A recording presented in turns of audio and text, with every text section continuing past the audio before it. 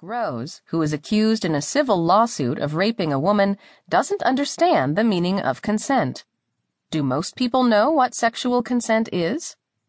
A study published last year by Planned Parenthood revealed some people, especially men, don't understand the meaning of consent. The study also said most people don't learn about sexual consent in middle school or high school, and most parents don't discuss it with their teens.